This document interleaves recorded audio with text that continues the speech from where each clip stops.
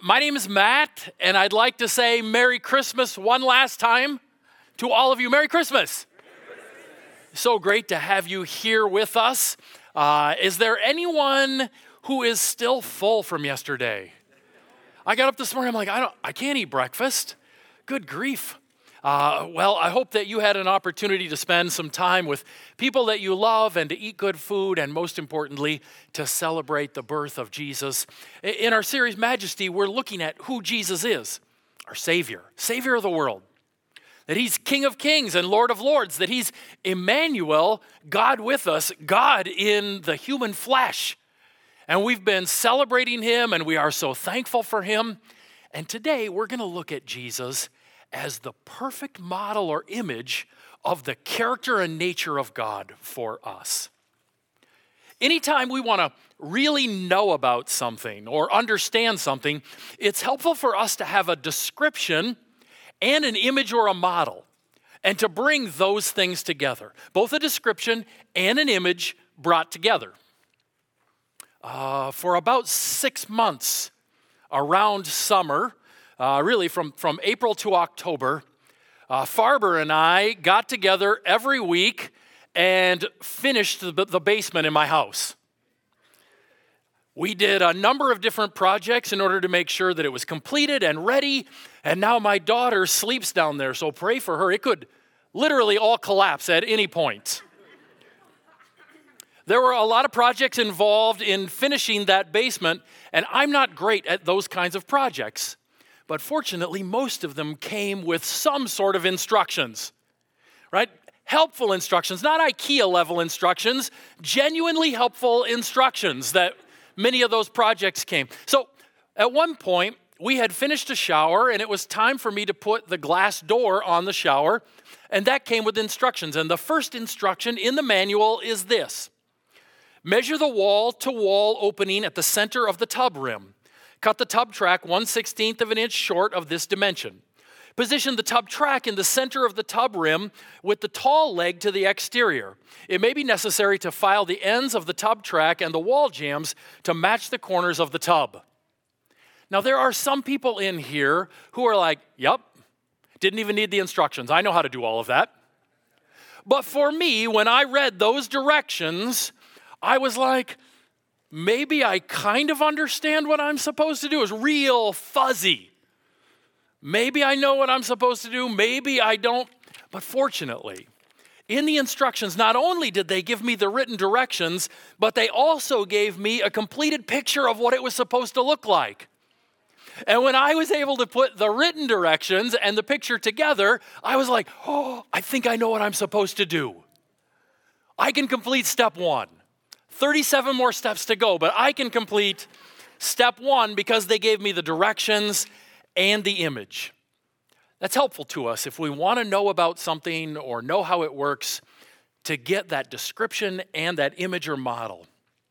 And the same is true with God. If we want to know who God is, know his character and how he interacts with people, it's helpful for us to have descriptions of him, and also helpful for us to have an image or a model. There are hundreds and hundreds of descriptions of the character of God throughout the scriptures.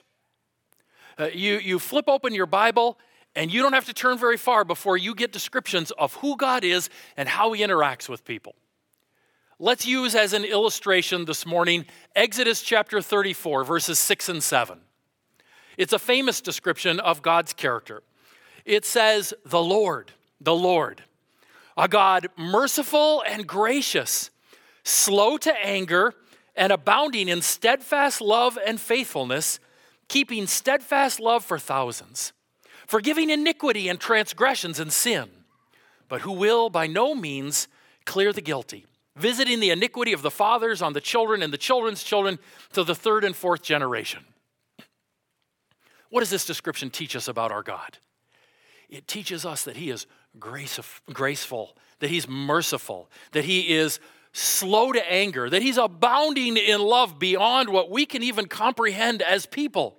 He's forgiving. It also shows us that he is holy and that he is righteous and that sin will be punished and that the consequences of sin will flow to even those around us and impact generations to come.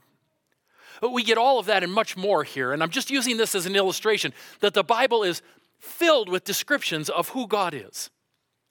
But in order for us to fully know something, and in this situation, fully know God, we need the descriptions, and it's really helpful for us to have the image or the model.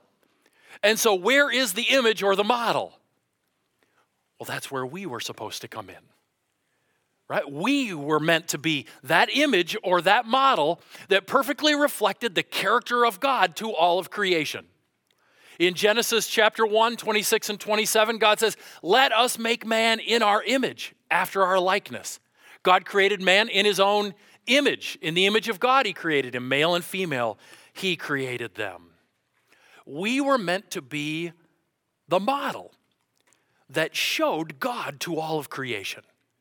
So to put a fine point on this, when my kids needed to know what God was like, they were meant to be able to look at me and say, that's what the character of God is like. When my neighbors needed to know what God is like, they were meant to be able to look at me and say, that is what God is like. When you were meant to know what God is like, you were meant to be able to look at me and say, oh, yeah, look at Matt. That's what God is like. We were meant to be in the image, in the likeness of God. That's how images and likeness work. I have up here an image or a likeness. This is our little life group card. And on that life group card, there is an image or a likeness of Autumn Warden. Autumn is our connections director. And she was put on this card before she was hired here at the church. And now she would like off the card, but we won't let her. We continue to use her as our spokesmodel for life groups. And this is her image or likeness. Now, when you see this image or likeness, no one is going to mistake this for the real Autumn Warden. No one is going to walk up and start to have a conversation with this, right? If you walked into my office and found me there with this postcard of Autumn having a staff conversation, well, Autumn, I think we should, and waiting for her to respond, what would you think? Oh, yeah, we're in a lot of trouble. There's a few of you that wouldn't be surprised, but we'd be in a lot of trouble. Because the image and the likeness isn't to be mistaken for the real. When people looked at us as the image and the likeness of God, no one was going to mistake us for the infinite, eternal maker and sustainer of all things. But when you look at this image or likeness, who's your mind drawn to? Right? Who does it perfectly represent? Pastor Kenny? Right? Does your mind immediately go to Joel? No, right? Your mind is drawn to Autumn because that image and the likeness is of her. And in the same sense, when everyone looked at us, we were to be the image and the likeness, and we were to be those that when people looked at us, they went, oh, that's what God is like. That was my creation design. I was to be loving because God is love. I was to be totally honest because God is truth. I was to be filled with peace and joy because those are the characteristics of God.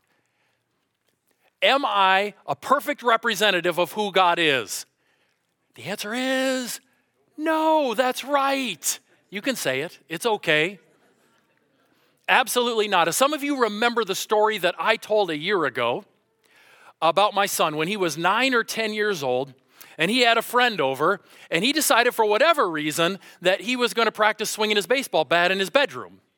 And while practicing swinging that baseball bat over and over again, the bat slipped out of his hands, went through the 30-gallon fish tank that was sitting on his dresser, and by the time I arrived at his room, he was standing there in bare feet in the broken glass trying to pick up the fish with 30 gallons of fish water all over the floor.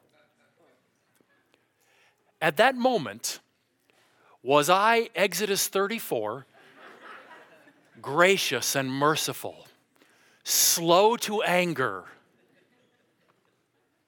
No. My behavior needed to be apologized for a few minutes later because that's how I acted in that moment. I did not reflect the character and nature of God in that moment. And it's not the only moment where that has been true. And Genesis chapter 3, ever since Genesis chapter 3, that's been true of all of us. That we were meant to perfectly reflect the character and nature of God, the character of God, and we don't. Instead, we reflect selfishness, brokenness, and sin. So, if there was going to be an image or a model to go along with the descriptions of God's character, something else had to happen beyond me, beyond you. And God did something far better. God decided to send his one and only Son to put on humanity to perfectly reflect the character and nature of God to us. The Son of God came himself, putting on flesh to perfectly represent who God is to us. He's the perfect image, the perfect model of what God is like. Jesus says this in John chapter 14. He's talking to his disciples, and he says, if you had known me, you would have known my Father also. From now on, you do know him and have seen him. Philip said to him, Lord, show us the Father, and it's enough for us. Jesus said to him, have I been with you so long, and you still do not know me, Philip? Whoever has seen me has seen the Father. How can you say, show us the Father? Jesus is the perfect model, the perfect image. To know Jesus is to know God. To see Jesus is to see God. To understand Jesus is to understand God. He says that if you've seen me, you've seen the Father. In Hebrews chapter 1, verse 3, we read about Jesus. He is the radiance of the glory of God and the exact imprint of his nature. In Colossians 1:15, we read about Jesus that he is the image of the invisible God. The Greek word for image here is the word icon. It's the word that Jesus uses the week before his crucifixion when he's standing with the Jewish leaders and he holds up a coin and he says, whose icon is on this coin? Whose image is on this coin? And they say, Caesar. All right, Caesar's image is on that. What was Caesar's image meant to remind people of on that coin? Right? It was his, right? It belonged to him. It was meant to remind people of Caesar and Caesar's rule. And Jesus says in that situation, then render unto Caesar what is Caesar's. That is, those things that have his image on it. And render unto God the things that belong to God. Wait, who has God's image on them? You. Right? Render unto Caesar the things that are Caesar's, that have his image on it. Render unto God the things that are God's. That's us. Render yourself unto God, Jesus says, because you belong to him. That image, that icon, was meant to remind people of Caesar. And in the same sense, Jesus is the perfect image, the exact imprint, the exact image of who God is and his character for us. So if we want to know what God is like, where do we look? Right? We look to Jesus, because Jesus teaches us perfectly what God is like. You want to know what God's understanding of sin is? Look to Jesus. When Jesus says in Matthew chapter 5, if your right eye causes you to sin, tear it out and throw it away, for it's better that you lose one of your members than that your whole body be thrown into hell. And if your right hand causes you to sin, cut it off and throw it away, for it's better that you lose one of your members than that your whole body go into hell. Jesus teaches us God's viewpoint about sin, that he hates it, that it's abhorrent to him, and that he recognizes there's punishment for that sin, and it is better for you to lose parts of your body than to enter into that punishment and those consequences that come with sin. Jesus reveals to us the character and mind of God. You want to understand the mind of God towards children? Look at Jesus. In Mark chapter 10, and they were bringing children to him that he might touch them, and the disciples rebuked them. And when Jesus saw it, he was indignant and said to them, let the children come to me. Do not hinder them, for to such belongs the kingdom of God. Truly I say to you, whoever does not receive the kingdom of God like a child shall not enter it. And he took them in his arms and blessed them, laying his hands on them. The Jews of Jesus' day understood children to be sub-people, not worthy of the time of someone important like Jesus. And Jesus says that doesn't reflect the heart of God towards children. The heart of God towards children is that they should be taught, that they should be trained, that they should be blessed and introduced to the person of God. And so we understand the heart of God towards children as we see what Jesus does when he experiences children. This is one of those rare mornings here at Friendship where we don't have childcare. So there's a few more child noises around the room today. What a blessing that is. Because God's heart is a heart for children. Right? He loves them. He wants them to be blessed, and he wants them to be taught and trained. You want to know God's heart towards mercy and forgiveness? Look at Jesus' teaching in Matthew 18 about this king that forgives this great debt of the servant, and the servant then won't forgive his fellow servant of a small debt. And the king says, you're not a part of the kingdom of mercy and forgiveness if you won't show it, because this is a kingdom of mercy and forgiveness. It's at the core of the kingdom. It's all about the kingdom. You want to see Jesus' mercy and forgiveness? Look at his interactions with that woman at the well in John chapter 4. She'd had 5 different husbands, and she was living with a man who was not her husband. And as Jesus interacts with her, what does he say to her? He says, you are way too sinful to receive the gospel.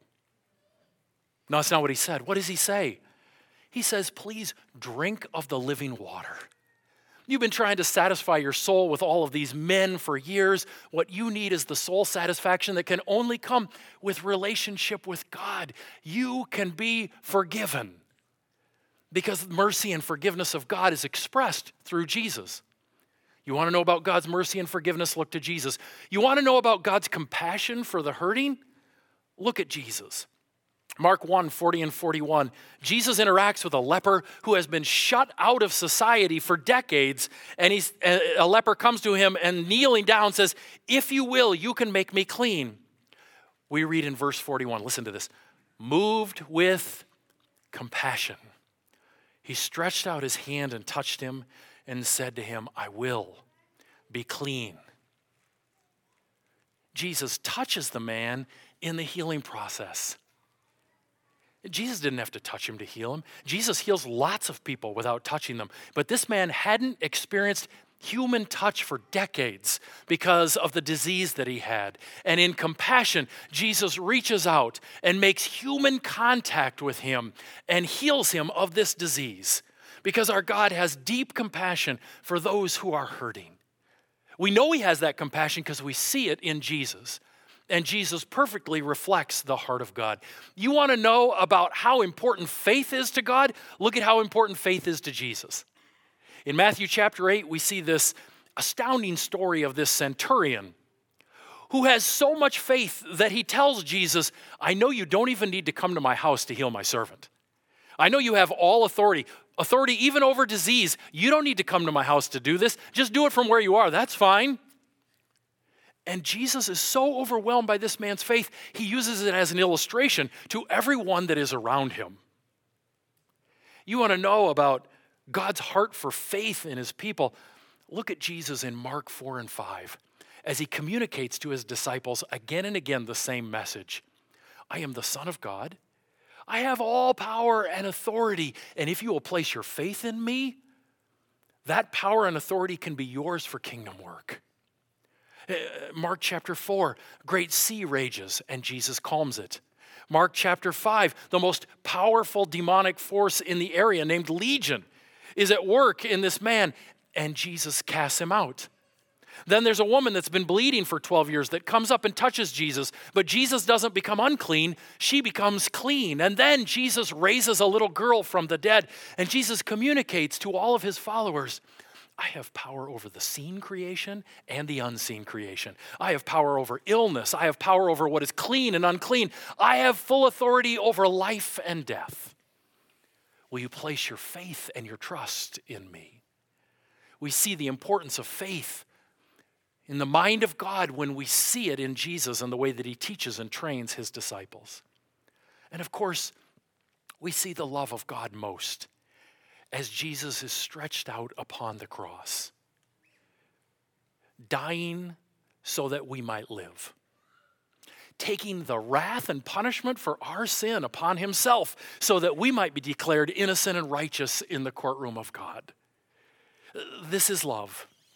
Not that we loved God, but that he loved us and sent his son as an atoning sacrifice for our sins. That is the ultimate love that God shows to us. Jesus is the perfect model, the perfect image to combine with the descriptions of who God is to understand our God. 2 Corinthians 4:4 says, in their case, the God of this world has blinded the minds of unbelievers to keep them from seeing what? The light of the gospel of the glory of Christ, who is the image of God.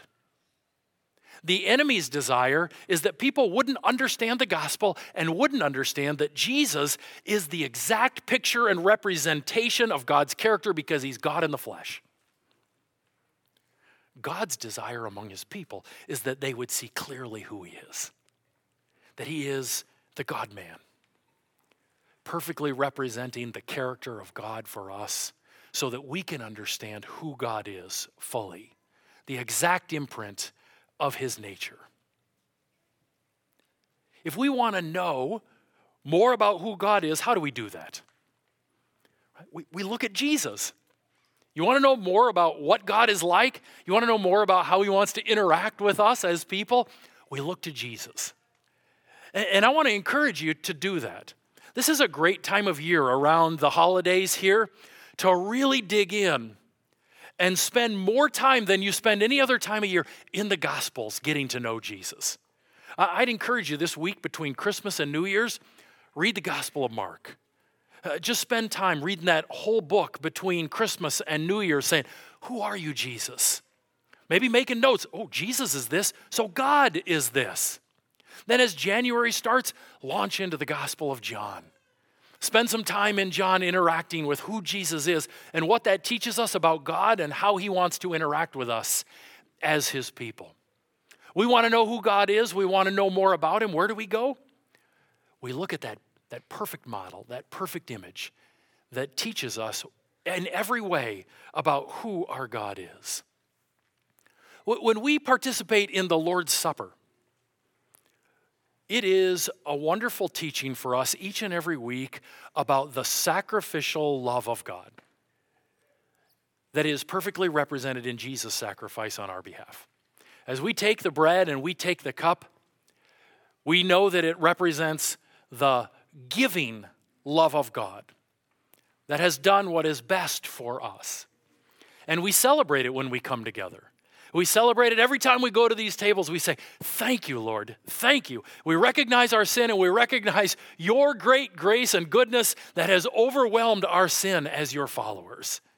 We say thank you, thank you, thank you to him for what he has done. We're going to enter into a time of taking the Lord's Supper together. And I would encourage you as the band plays a little bit and then we sing a song together, you can make your way over to the 4 tables that are in the different corners. And if you're a follower of Jesus, we want you to take the bread and the cup with us today. You can bring them back to your seat, and in a few minutes, I'll come back up and lead us in the taking of those elements together. Let's worship our God in those elements and in song.